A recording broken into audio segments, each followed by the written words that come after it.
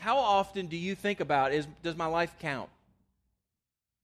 Often I look at my life and am I doing anything of substance? Am I doing anything that's of value? I want my life to count. I think most people do. In fact, I think it's such a big deal. It doesn't matter whether you're a Christian or not a Christian.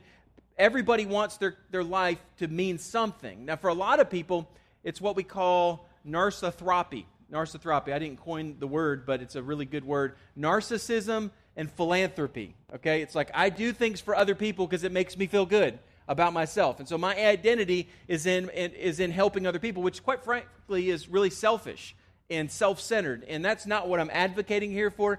But I'm saying, what is it about your life that really counts, that matters? I mean, if you ask that question, do I have a life that matters? Have I used my life in such a way, surrendered my life, and yielded it to the Master in such a way that He can do whatever He wants with it?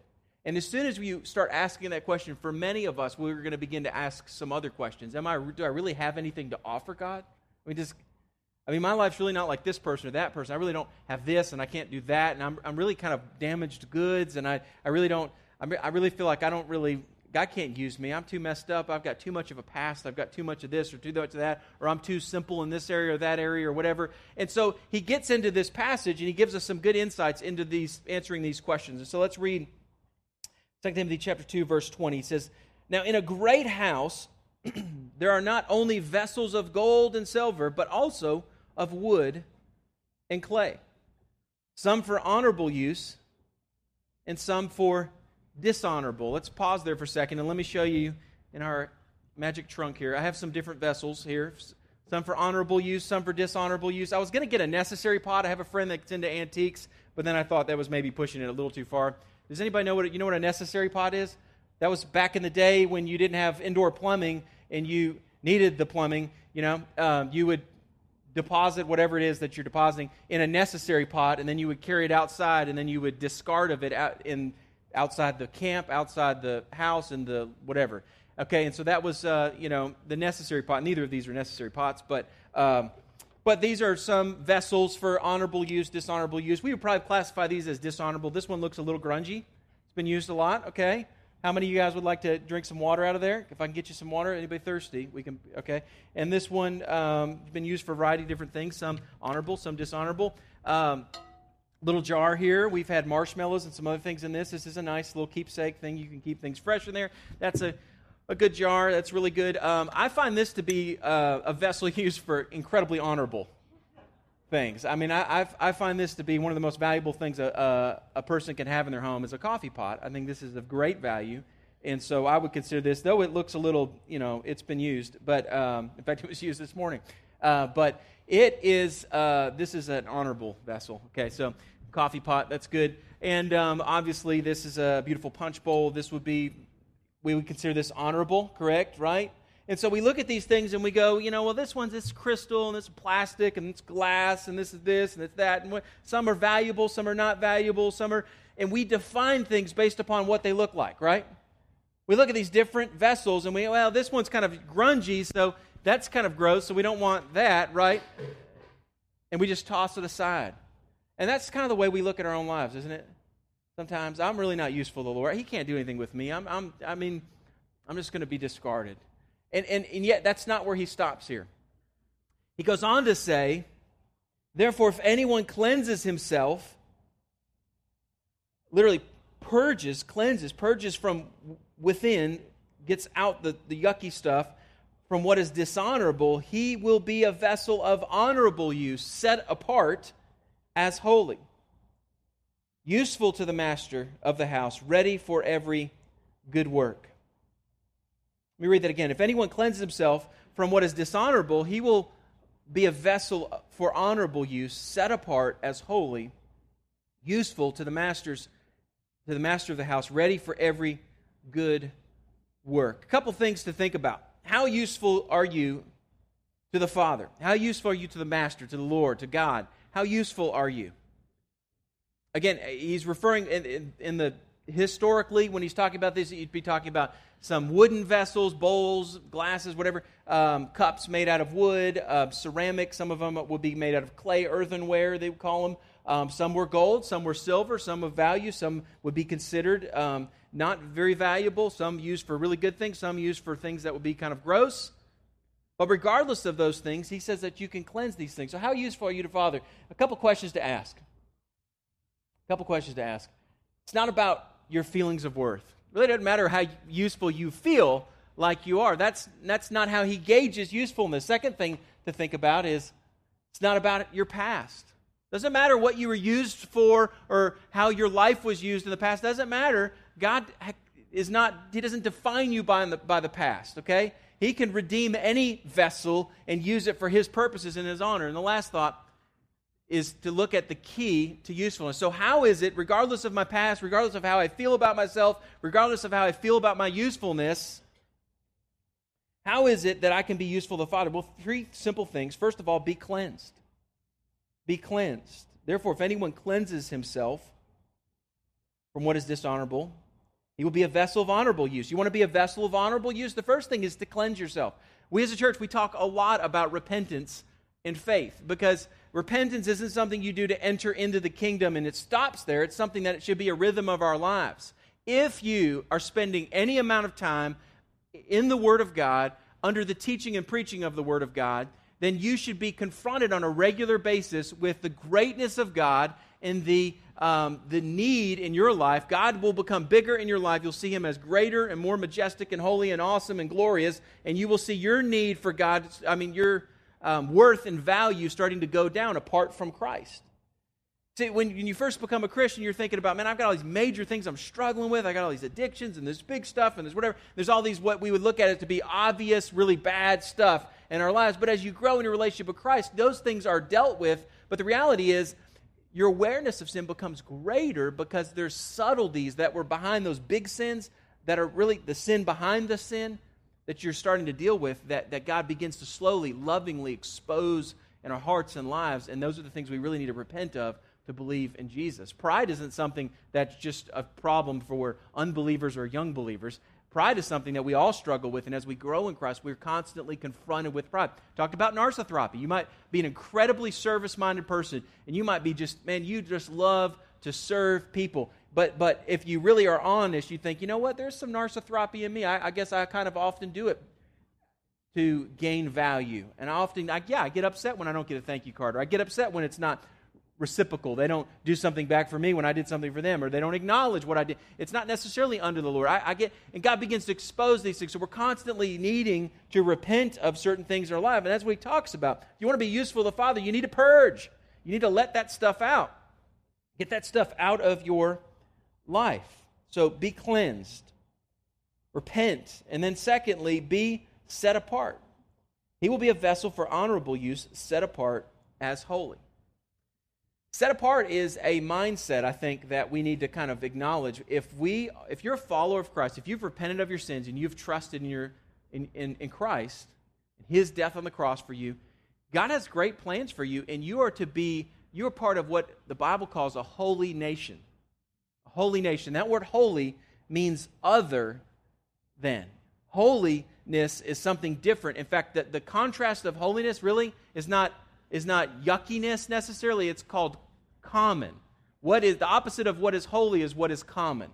And He's saying, I don't want to use you for common use, common purposes. Your life is not to be spent on what is common. I have something of greater value. You're to be set apart and distinct and holy. And that's why in the Old Testament you have all these really distinct Levitical laws and the laws in Exodus and reiterated in Deuteronomy. There's all of these laws that now we look back and we're like, man, what is the deal? Why did they care whether they had garments of two thread or this or that, or whether they washed their hands really good before they ate? We understand that one now. Why did they care about this thing or that? When there's all these nuances that we might look at and think are kind of silly, that were part of the ceremonial law, that if you did these things you would be unclean, you need to be purified. It was God trying to teach us that I want you as a nation, as a people, to be set apart. It wasn't Him saying, I want you to be legalistic and I want you to follow these rules and regulations for the rest. No, Jesus has fulfilled all of those things, okay? But what He is saying is still, in the New Testament, I still want you to be distinct and different. You need to be set apart and holy. What does that mean? That means you look at your life and you realize, you know what? I am not my own. I have been crucified with Christ. I don't live anymore. Now Jesus Christ lives in me. And the life I live in the flesh, I live by faith in the one who saved me. My life is different. God has different purposes and different values. And so when I look at my life, when I jump into that which is unholy, I am living inconsistent with who I now am. I'm not living a life of holiness. I'm living a life of sinfulness and or commonness. And God has greater purposes. God has not redeemed me for me to spend my life in sin. God hasn't wasted my life in sin. God hasn't redeemed you for that purpose. So be cleansed, be set apart, be holy. And then lastly, be ready. Useful to the master of the house, ready for every good work. It's interesting, that word set apart and the word ready are similar verb tenses, and I won't get into all of the meaning behind it, but the point of it is, you are set apart. This isn't like a flippant, you're holy, but no, from this point forward, you have a different purpose. You have a different plan. God has a different plan for your life. From this point forward, you're not going to be cast aside. If I can go over here and grab this bucket. Christ has cleansed you, and this isn't a paint bucket, a water bucket, a wash bucket, or whatever bucket. This is going to be used for holy things. God has a great plan for this. And so from this point forward, it has distinct, and it needs to be in a posture of readiness. It needs to be ready to be used of the Father however He wills and whenever He desires. How can we be ready to carry God's living water to a weary world? Should we fill our lives with things of less value? If you put something yucky in the bucket, okay, it's not really ready to be used again, is it? A lot of times we cut off our usefulness to God because we go back to things that we've been used for in the past and our life has been spent and wasted on, and we cease to be useful and available and living a posture of readiness, ready for God to use us. But man, when we have been cleansed and we know we're set apart and we have a posture of readiness, God has great plans for your life. He has all kinds of things He would like to utilize you and use you for. You have no idea how many incredible things God wants to do in and through you if we would just realize, if we would just repent, be cleansed, we realize we have been set apart and we would live in a posture of readiness. Now he goes from this analogy and he continues, and it's a similar thought, but he's going to continue and he's going to go in a little bit different direction in verse 22. Based on this context of being cleansed, set apart and holy, and being ready, he gives Timothy some ideas of some things he needs to think about. Now specifically, he's dealing with Timothy in regards to false teachers. This applies to lots of things, but false ideas that have snuck into the church that need to be dealt with, and he gives Timothy some insights. Okay, if you're going to be a useful vessel, if you're going to be set apart, cleansed, useful for my purposes, you need to still, there's a right way and a wrong way to be useful. Okay, some people, all of this thinking of repenting and being set apart and being useful creates a pride and arrogance. Yeah, I'm going to be useful for God. God's going to use me. I work for God, and I'm going to do. You all need me and we get prideful and we get arrogant. And he wants to make sure Timothy understands how to do this in a right way and a wrong way. And so he starts in verse 22 and he gives him a thought. He says, "So flee youthful passions, pursue righteousness, faith, love, peace, along with those who call upon the Lord from a pure heart." I want you to flee youthful passions, pursue righteousness, faith, love, peace, along with those who call upon the Lord with a pure heart. Have nothing to do with foolish, ignorant controversies. You know that they breed quarrels. And so the Lord's servant must not be quarrelsome, but be kind to everyone, able to teach, patiently enduring evil, correcting his opponents with gentleness. God may perhaps grant them repentance leading to the knowledge of the truth, and they may come to their senses and escape the snare of the devil after being captured by him to do his will. So our last section of this passage, there's some really good stuff here, is to think about, well, what are the traits of a servant of God, somebody useful for God? In fact, he uses the word bondservant. In some of your translations, some of them might just say Lord's servant. Literally means bondservant. There's two kinds of servants in the New Testament, two main words used. One is diakonos, which we get deacons from, which a deacon is not somebody who wields control and authority over a congregation of people. That's not the point of the word deacon, nor the office that is fleshed out in a lot of churches. That's not the point of it. But a deacon is something, people are willing to be a deacon. I'll be a servant because there's a sense of authority in that. But a doulos is the second word. A doulos, a bondservant, not so much. Don't want to do that. I would like to be a deacon, so I'll be a servant set apart but to be a doulos, that's somebody who is submitted to the master, and they don't have any will, they don't have rights, they just do whatever the Father wills for them to do. Whatever the master needs them to do, that's the posture that we all are to have as believers. Is we're to be doulos, we're to be bond servants. We're to be set apart for the master's use. We have surrendered our lives to be used for the Father, however He chooses to do that. Life, death, sickness, health, doesn't matter. Whatever God chooses to do with us, we are His vessels. He could do whatever He wants. But He begins by saying, look, flee youthful passions. Flee youthful passions. What is He referring to there? Flee youthful passions. He's not talking about immorality per se. He's talking about the hot-headedness of youth, the unbridledness of youth. That's why when we go to war, we don't send older men to war. We send hot-headed young guys. Here's a gun. There's the enemy. Go get him. All right. And they take off, right? Because they're young. They have youthful passions, and if you can get them fired up and you can harness that zeal and that passion and that, they will conquer whatever needs to be conquered. If they need to storm the beaches of Normandy, they can storm whatever beaches, crawl and scale whatever mountains. Doesn't really matter. They'll do whatever they need to do because they just get passionate and hot-headed and they're just fired up whenever. And he's saying, Timothy, I know you're young, but I want you to not be unbridled in your passion to where you're so passionate about being a vessel that you destroy other people, you run over other people, you hurt, you wound. There's such a thing as winning the battle and losing the war. And hot-headed, youthful passion is just known for winning battles. You'll die on a hill that really doesn't accomplish the overall objective of the war. And so you kind of waste that zeal. And he's saying, I want you to flee from that kind of hot-headedness. Don't be hot-headed. Don't be running after your unbridled passions. So he says, flee youthful lust. Don't be a prisoner to your passions or strong desires. Pursue righteousness. But in contrast, run away from your unbridled passions, being a prisoner to your flesh, but yet run after righteousness. The only way to overcome evil, Romans chapter 12, verse 21, is with good. Replace evil with good. Jesus said, if you want to be set free, He says, you need the truth. The truth will set you free. So you overcome evil with good, lies with the truth. Be about those things. Flee from youthful passions, but pursue righteousness. And then he says faith. We know in Hebrews chapter 11, the only way to please God is by faith. By faith. And Hebrews 11 is the hall of fame. And I don't have time to go into all of it, but I would encourage you to read and reflect upon it. If you want to know, how do I live a life of faith? How do I live a life of faith? You read Hebrews 11, and you'll see examples of many, many men and women that have lived lives of faith, that trusted God for something that was not seen, that they couldn't physically see working out, many of them in their lifetime, but they trusted God beyond sight for what was something that was far greater. They lived for a city whose maker, who was not made by hands, a city that's a heavenly city.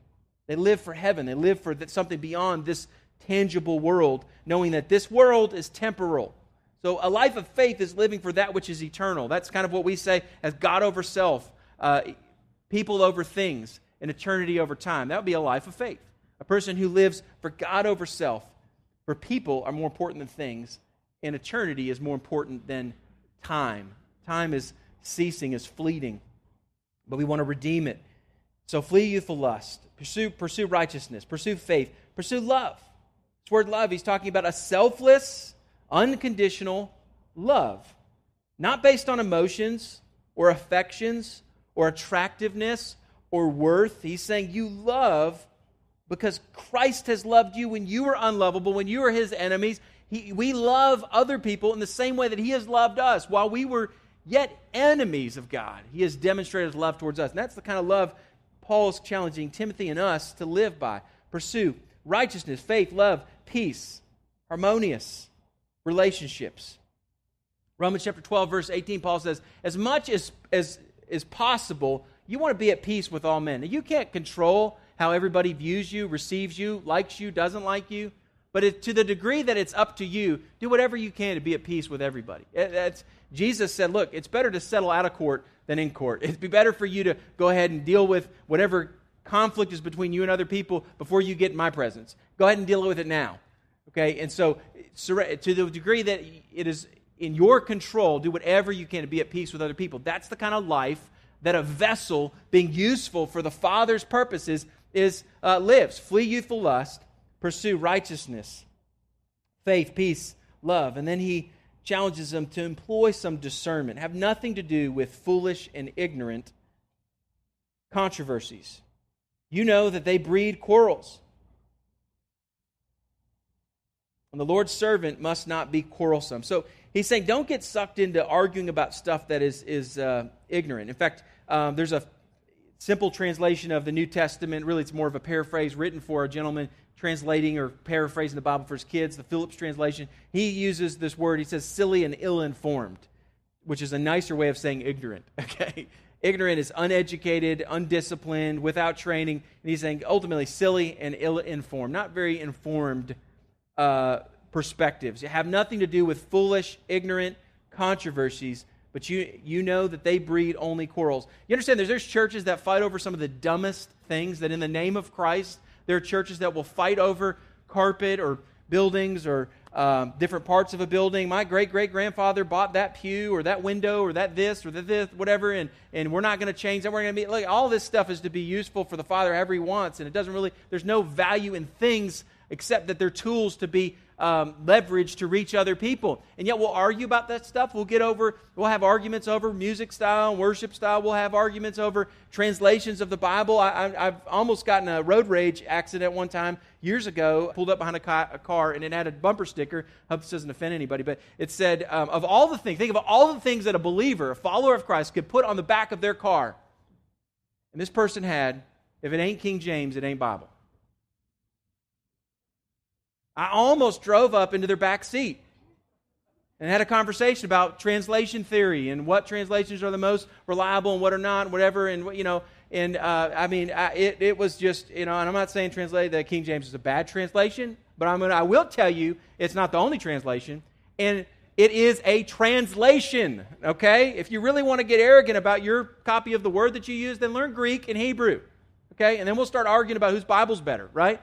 But we just want a good translation that helps people know God and whatever, and the more reliable, the better, and that's good. And again, that's a great translation. I don't have a problem with it, but don't say it's the only one and it's the one Paul used, because it wasn't the one Paul used. And that is an ignorant controversy, isn't it not? There's so many things that have been used to fight for something that it's, what Paul used. If it's good enough for Paul, it's good enough for me. Or Baptists. And I don't have a problem with Baptists. I think Baptists are great, but it's like John the Baptist, he was a Baptist. And again, not to go, that's an ignorant controversy. Okay? We talked about last week, did Adam and Eve have belly buttons?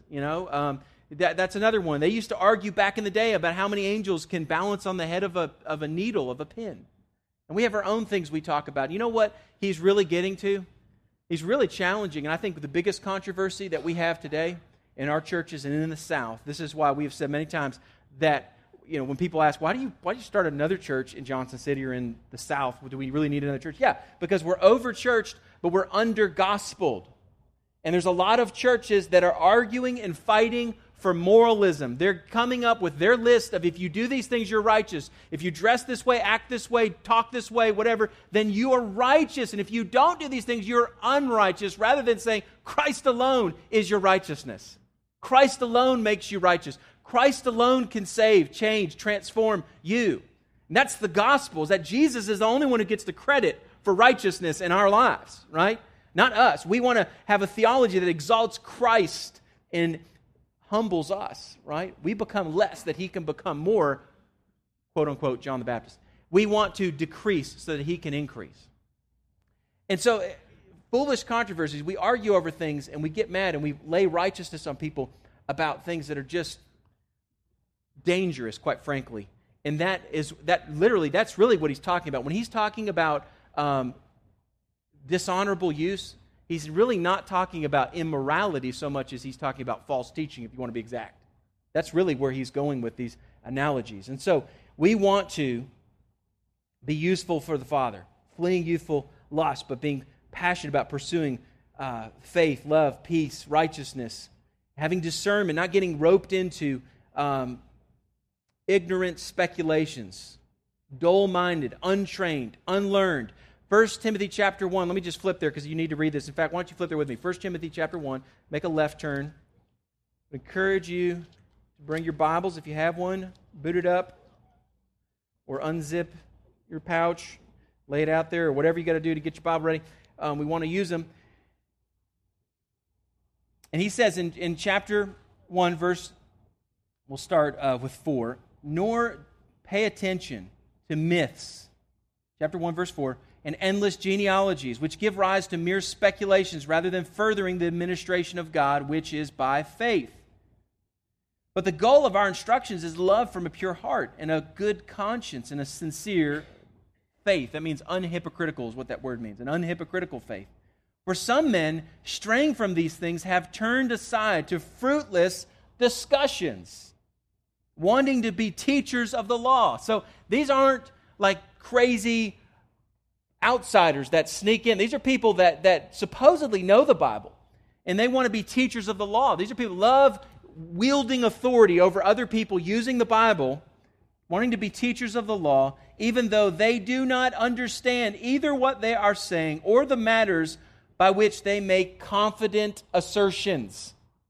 They're awful confident and awful cocky and awful assertive about their interpretation of Scripture, and yet they're incredibly unbiblical.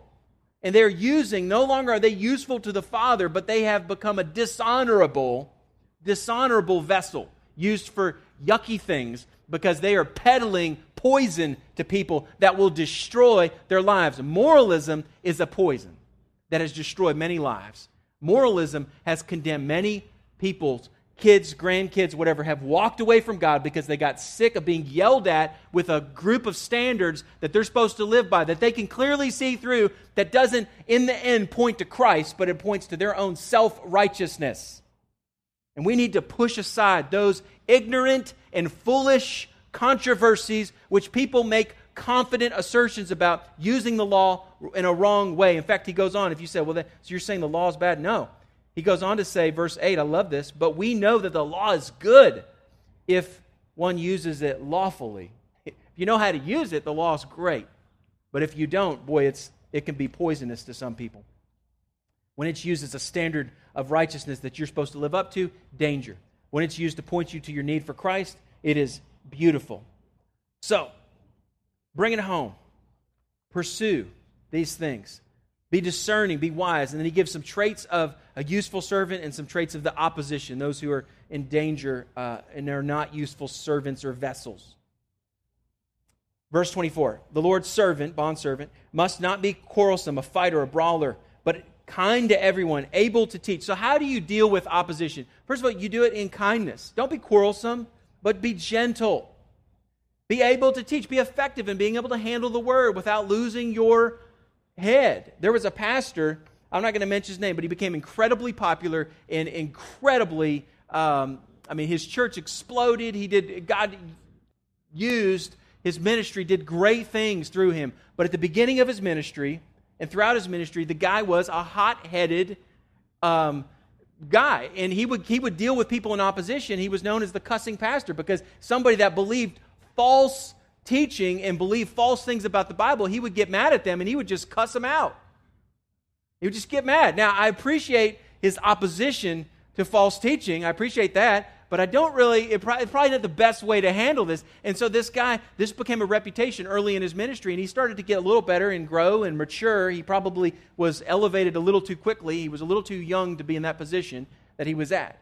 And then he continued at times to be a little heavy-handed with people in his leadership and the way, and he didn't emulate these things. And now he has been disqualified from ministry at this point. Hopefully I have no doubt God will use him in the future. But his ministry, wow, I don't know that will ever be what it could have been because he did not yield to these things. He wasn't a useful bondservant, but he was a fighter. He was not kind. He was effective in teaching. I'll give him that, but he wasn't patient when wronged. And so those things ended up disqualifying him in his ministry and causing lots of damage to the kingdom. But the Lord's servant is to not be quarrelsome. He's to be kind, able to teach, skillful in using the word of God, patient, enduring evil. If you're dealing with somebody that is believing false things or is far from God, getting mad, and whoever shouts the loudest doesn't win, okay? You wash their feet. You love them. You continue to, they're not attacking you, they're attacking Christ. So stop acting like you have to defend him. He'll defend himself. You just be patient and you love and you serve. Like Christ was on the cross, to be exact. He yielded himself to the Father for the Father to be his advocate rather than him fighting back on the cross. He laid his life down. You know, sometimes the greatest testimony of your faith in Christ is when somebody attacks you and you respond humbly by trusting the Father to be your advocate, the Father to fight for you, like Jesus. Jesus is most seen in your life when you suffer unjustly, 1 Peter chapter 2. Lord's servant is to not be quarrelsome, but to be kind, able to teach, patient, enduring evil, correcting his opponents, educating the immature and the misinformed, with gentleness, meaning with no desire for revenge. They're not doing this because their reputation, they care about their reputation. Their desire is to rescue this person that is clearly deceived and doesn't understand the truth. God perhaps may grant them repentance leading to the knowledge of the truth. That's a statement about salvation. That God may grant them repentance leading to a knowledge of the truth. Sometimes people will talk about somebody having saving knowledge, or here's the big word, salvific knowledge or salvific faith. And what they're talking about is they have a knowledge that has brought them to repentance and a knowledge of the truth. They have an understanding of the gospel to where they have believed and put their faith in Christ, and He has saved them. They've gone from death to life. A lot of people who have knowledge of the truth, but not one that has been the result of repentance that has brought them to a knowledge of the truth that's salvific, that's saving. And so the goal here is that God would bring them salvation, whether that's bringing them back to Christ or that He would save them for the first time, that they may come to their senses. 1 Corinthians chapter 15, verse 33, it says this, 1 Corinthians 15:33, "Do not be deceived. Bad company ruins good morals. Wake up from your drunken stupor, as is right, and do not go on sinning, for some have no knowledge of God. I say this to their shame." There's a lot of people that just don't know about God, and that's shameful. It's sad. But boy, should we not have compassion on them?